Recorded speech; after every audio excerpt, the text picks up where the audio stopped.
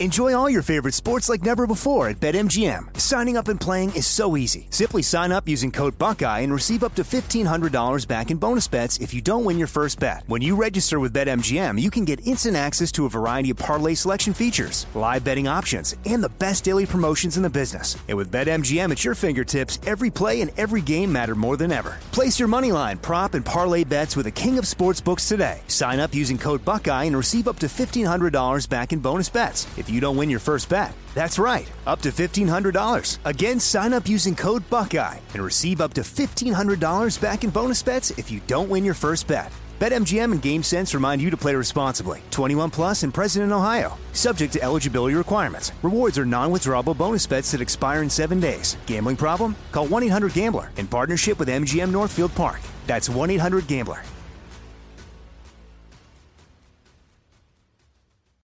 Bean Dad, The Dress, 30 to 50 Feral Hogs. If you knew what any of those were, you spend too much time online. And hey, I do too. 16th Minute of Fame is a new weekly podcast hosted by me, Jamie Loftus. And every week we take a closer look at an internet character of the day. Who are they? What made them so notorious? How did the internet or the algorithm choose them? And what does a person do when they're suddenly confronted with more attention than the human psyche can handle? Listen to 16th Minute of Fame on the iHeartRadio app, Apple Podcasts, or wherever you get your podcasts. As important as choosing the right destination when traveling is choosing the right travel partner. Gene Fodor. Gene, was good. But be careful, because the worst trips result when two partners have two different agendas. The CIA really need your help, Gene. Freeze, Americano. Gene, run! Listen to Fodor's Guide to Espionage on the iHeartRadio app, Apple Podcasts, or wherever you get your podcasts.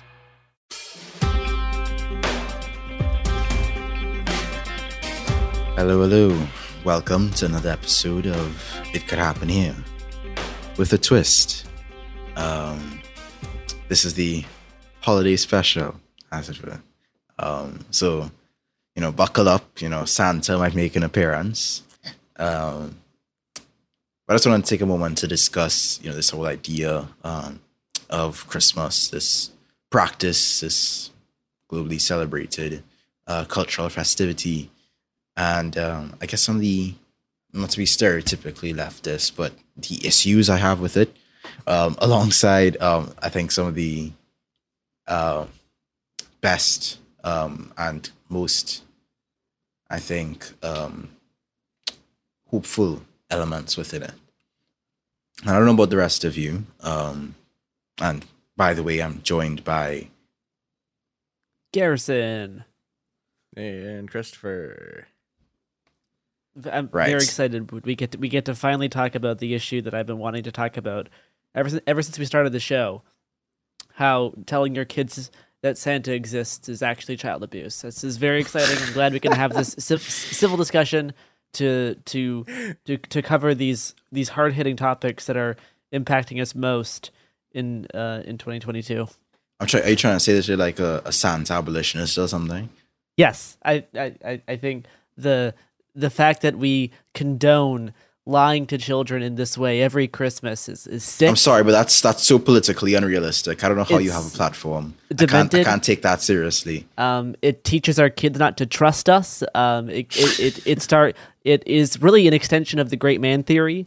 That Santa, as this man, is the only one capable of delivering all these presents. I think it's quite. Are you trying to say it's also a manifestation of patriarchy? That's right. It's quite problematic. Those elves are not getting paid. That Santa has tried to bust unions at his workshop every year. I don't think those reindeer are treated very well. There is a whole lot of issues here. Yeah, it's a normalization of the surveillance state. That's right. Elf on the Shelf, classic. Yeah. Elf on the Shelf came to rise after the Patriot Act was introduced to condition American children into thinking it's okay to always be watched. This is sick. Parents are culpable in promoting this myth. I think this needs to be addressed. You know what I think? I think you all need to be Christmas pilled. I don't know about you, but I love I love Christmas. I think we need to take a Christmas pill. of course, the actual gift getting hasn't been the best, especially once you get past a certain age. It's like, oh, okay, this is what it is then. But, the unity and the joy and the excitement. I mean, what about that? The colors, the food and the drink, getting people together, catching up. It's celebrated in many different ways, religiously and non-religiously. And of course, it's not even celebrated at all in some places and with some people. And, there are other religious observances and holidays around this time, like Hanukkah and Kwanzaa and whatever else. But, I think a lot of us are most familiar with Christmas. And I think we're, mostly familiar with the origins of Christmas. That's not the kind of episode we're getting into here. I think, we all know about Jesus and Yule and Saturnalia and all that fun stuff. Nor is it about Charles Dickens and Scrooge and, of course, the diagram of Scrooge and Grinch and, whether or not those two concepts overlap. But I want to look more to the sort of, ideas of what Christmas is, what it means, and really how a lot of our society's issues come to the forefront around this time of year. The scourge of Scrooge is particularly apparent. I mean, for many, Christmas is basically capitalism on steroids, for one. And Santa helps to sort of promote that from an early age as a propaganda tool of the capitalists, as I'm sure Kara would argue. Right. Thank you. Thank you, Andrew. Great.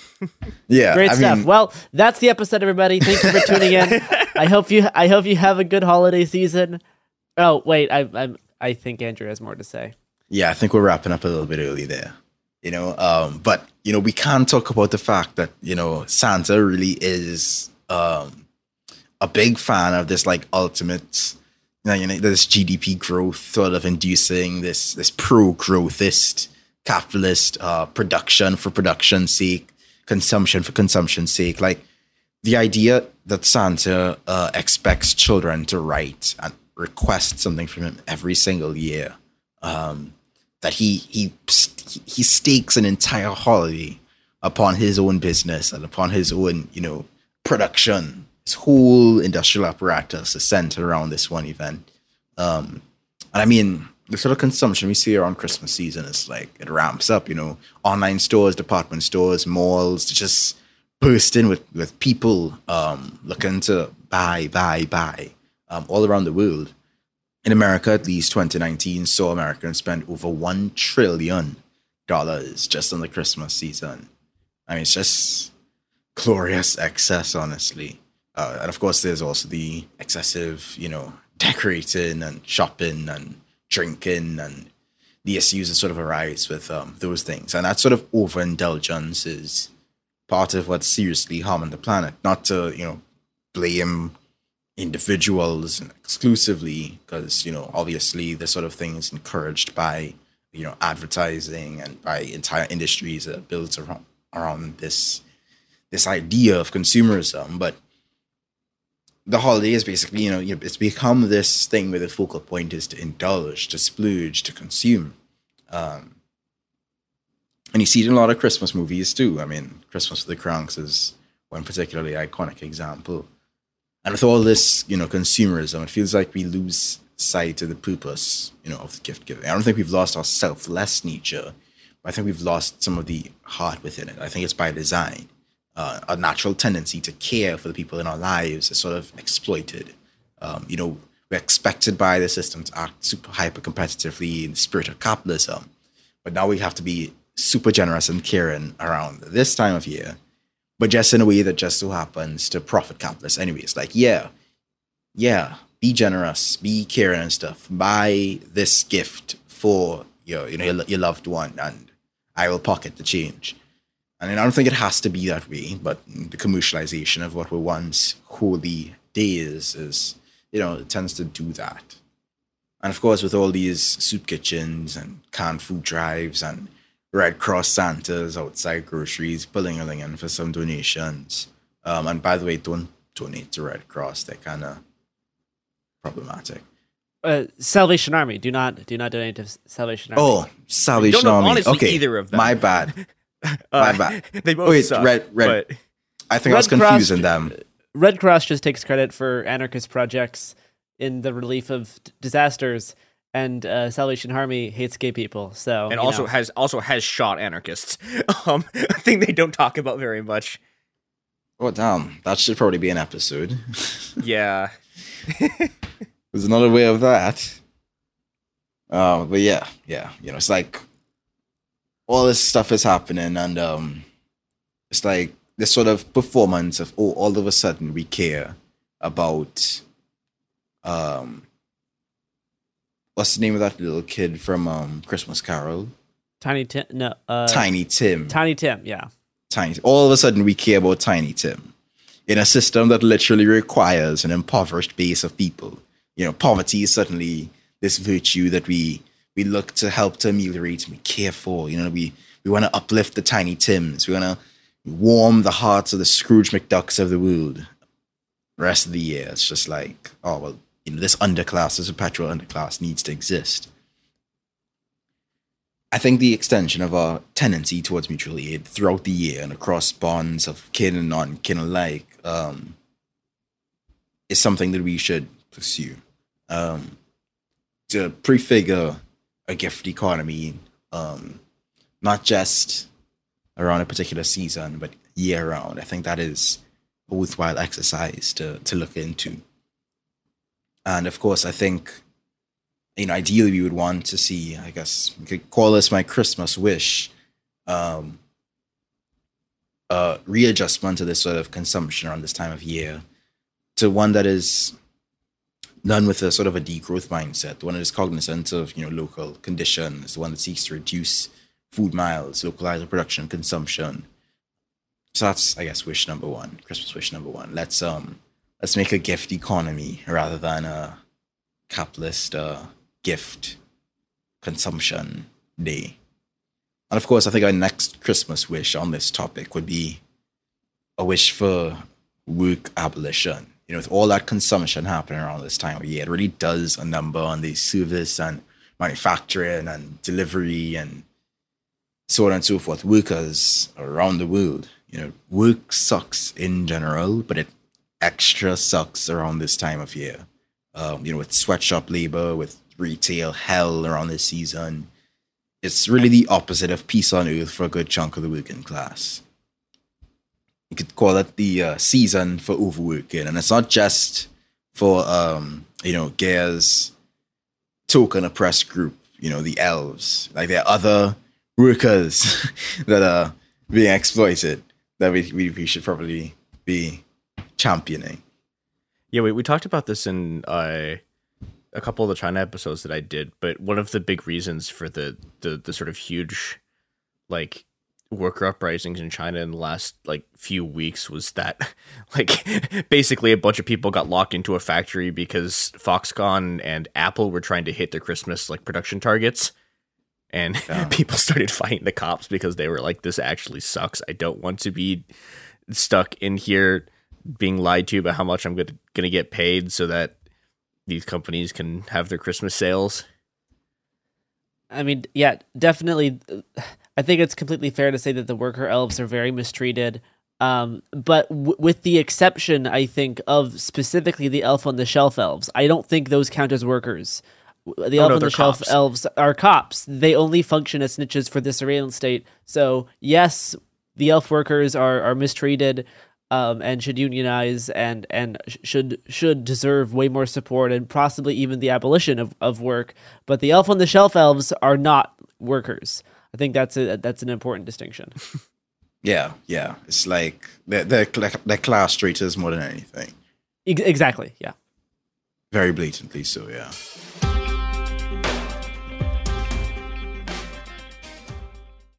Enjoy all your favorite sports like never before at BetMGM. Signing up and playing is so easy. Simply sign up using code Buckeye and receive up to $1,500 back in bonus bets if you don't win your first bet. When you register with BetMGM, you can get instant access to a variety of parlay selection features, live betting options, and the best daily promotions in the business. And with BetMGM at your fingertips, every play and every game matter more than ever. Place your moneyline, prop, and parlay bets with the king of sportsbooks today. Sign up using code Buckeye and receive up to $1,500 back in bonus bets if you don't win your first bet. That's right, up to $1,500. Again, sign up using code Buckeye and receive up to $1,500 back in bonus bets if you don't win your first bet. BetMGM and GameSense remind you to play responsibly. 21 plus and present in Ohio. Subject to eligibility requirements. Rewards are non-withdrawable bonus bets that expire in 7 days. Gambling problem? Call 1-800-GAMBLER in partnership with MGM Northfield Park. That's 1-800-GAMBLER.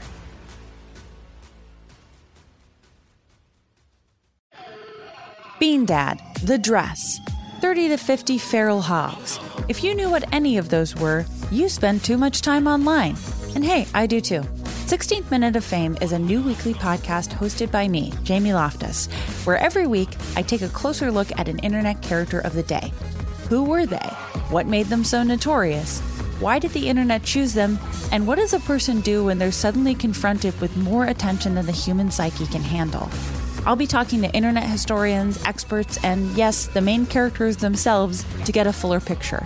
Because I think that even outside individual experiences, a character of the day tells us something about how the internet worked at that time, and how the attention economy developed into the freaky three-headed dragon it is today.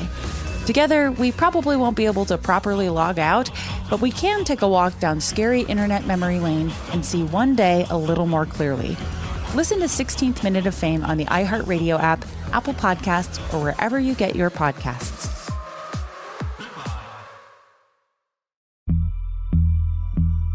As important as choosing the right destination when traveling is choosing the right travel partner. Gene! Eugene Fodor. Gene, was будет? Much of the joy you will find on the road comes from the person you share it with. So you write the books, Gene, and Vlastar runs the business. I understand now. It is a wise man who marries a wiser woman. But be careful and choose your travel partner well, because the worst trips result when two partners have two different agendas. Get down! I'm not stupid, Gene. Something is going on, and it's high time you tell me the truth. Freeze, Americano! Gene, run! So travel before it's too late. Your money will return, your time won't, and we're all too quickly approaching that final destination. Listen to Fodor's Guide to Espionage on the iHeartRadio app, Apple Podcasts, or wherever you get your podcasts. It really is, the season for overworking, with all this. It's very interesting that that's really what triggered the protests in China. I mean, I would love to see celebrations and festivals of giving in any sort of anarchic society, but it isn't fair, nor is it right that these festivities are built on the exploitation of others. I mean, what kind of celebration is it to be had when people are suffering in such a capacity to produce that sort of celebration? And speaking of suffering, I think there are a lot of people who suffer through family around this time of year. And I think some people actually appreciate having to work through the holidays because it means they don't have to deal with said family.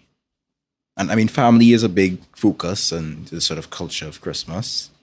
But, unlike the greeting cards and the billboards and stuff, not everyone's family is picture perfect. And holidays often open a lot of wounds and heighten dread for a lot of people. Hurt people continue to hurt people, and a lot of toxicity and intoxication is brought under one roof during Christmas celebrations, bigotry, abuse, that sort of thing. It's not a fun time for some people.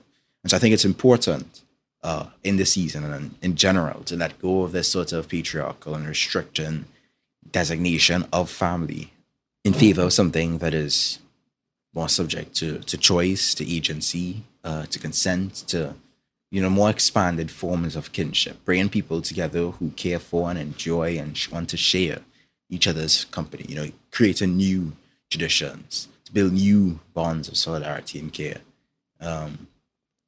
I think, opportunities like these, seasons like these, enable us to demonstrate the veracity of the liberation that can be had in our projects.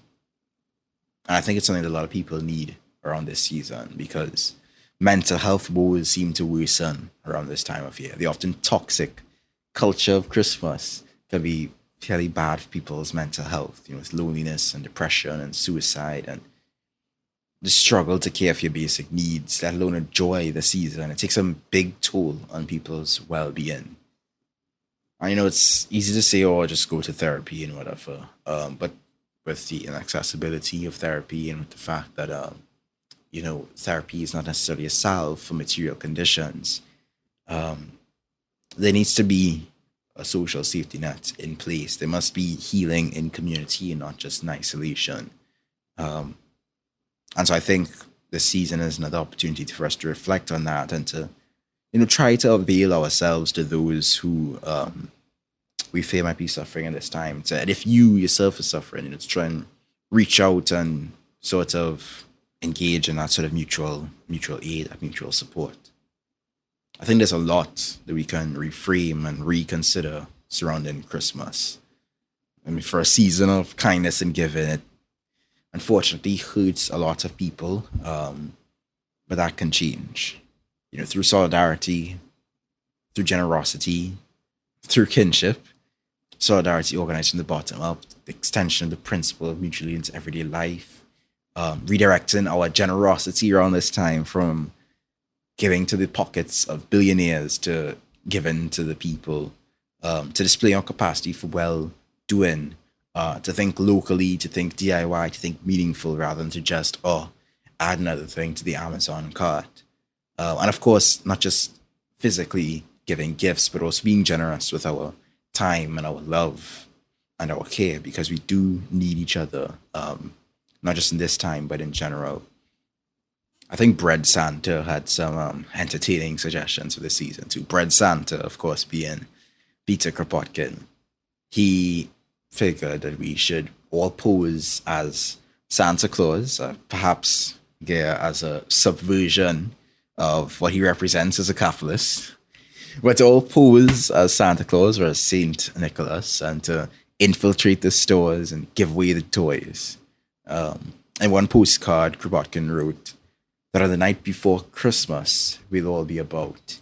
While the people are sleeping, we'll realize our clout. We'll expropriate goods from the stores because that's fair and distribute them widely to those who need care.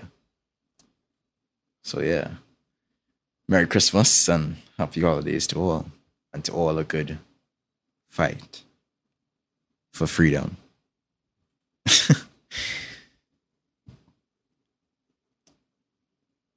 You can, of course, find me on YouTube at Andrewism, on twitter.com/_SaintDrew. And if you want, you can support me on patreon.com/SaintDrew. That's it for me for this year, for It Could Happen Here. See you all next year. Great. Destroyist icon Santa Claus. Merry Christmas. It Could Happen Here is a production of Cool Zone Media. For more podcasts from Cool Zone Media, visit our website, coolzonemedia.com, or check us out on the iHeartRadio app, Apple Podcasts, or wherever you listen to podcasts. You can find sources for It Could Happen Here updated monthly at coolzonemedia.com/sources. Thanks for listening. Bean Dad, The Dress, 30 to 50 Feral Hogs. If you knew what any of those were, you spend too much time online. And hey, I do too. 16th Minute of Fame is a new weekly podcast hosted by me, Jamie Loftus. And every week we take a closer look at an internet character of the day. Who are they? What made them so notorious? How did the internet or the algorithm choose them?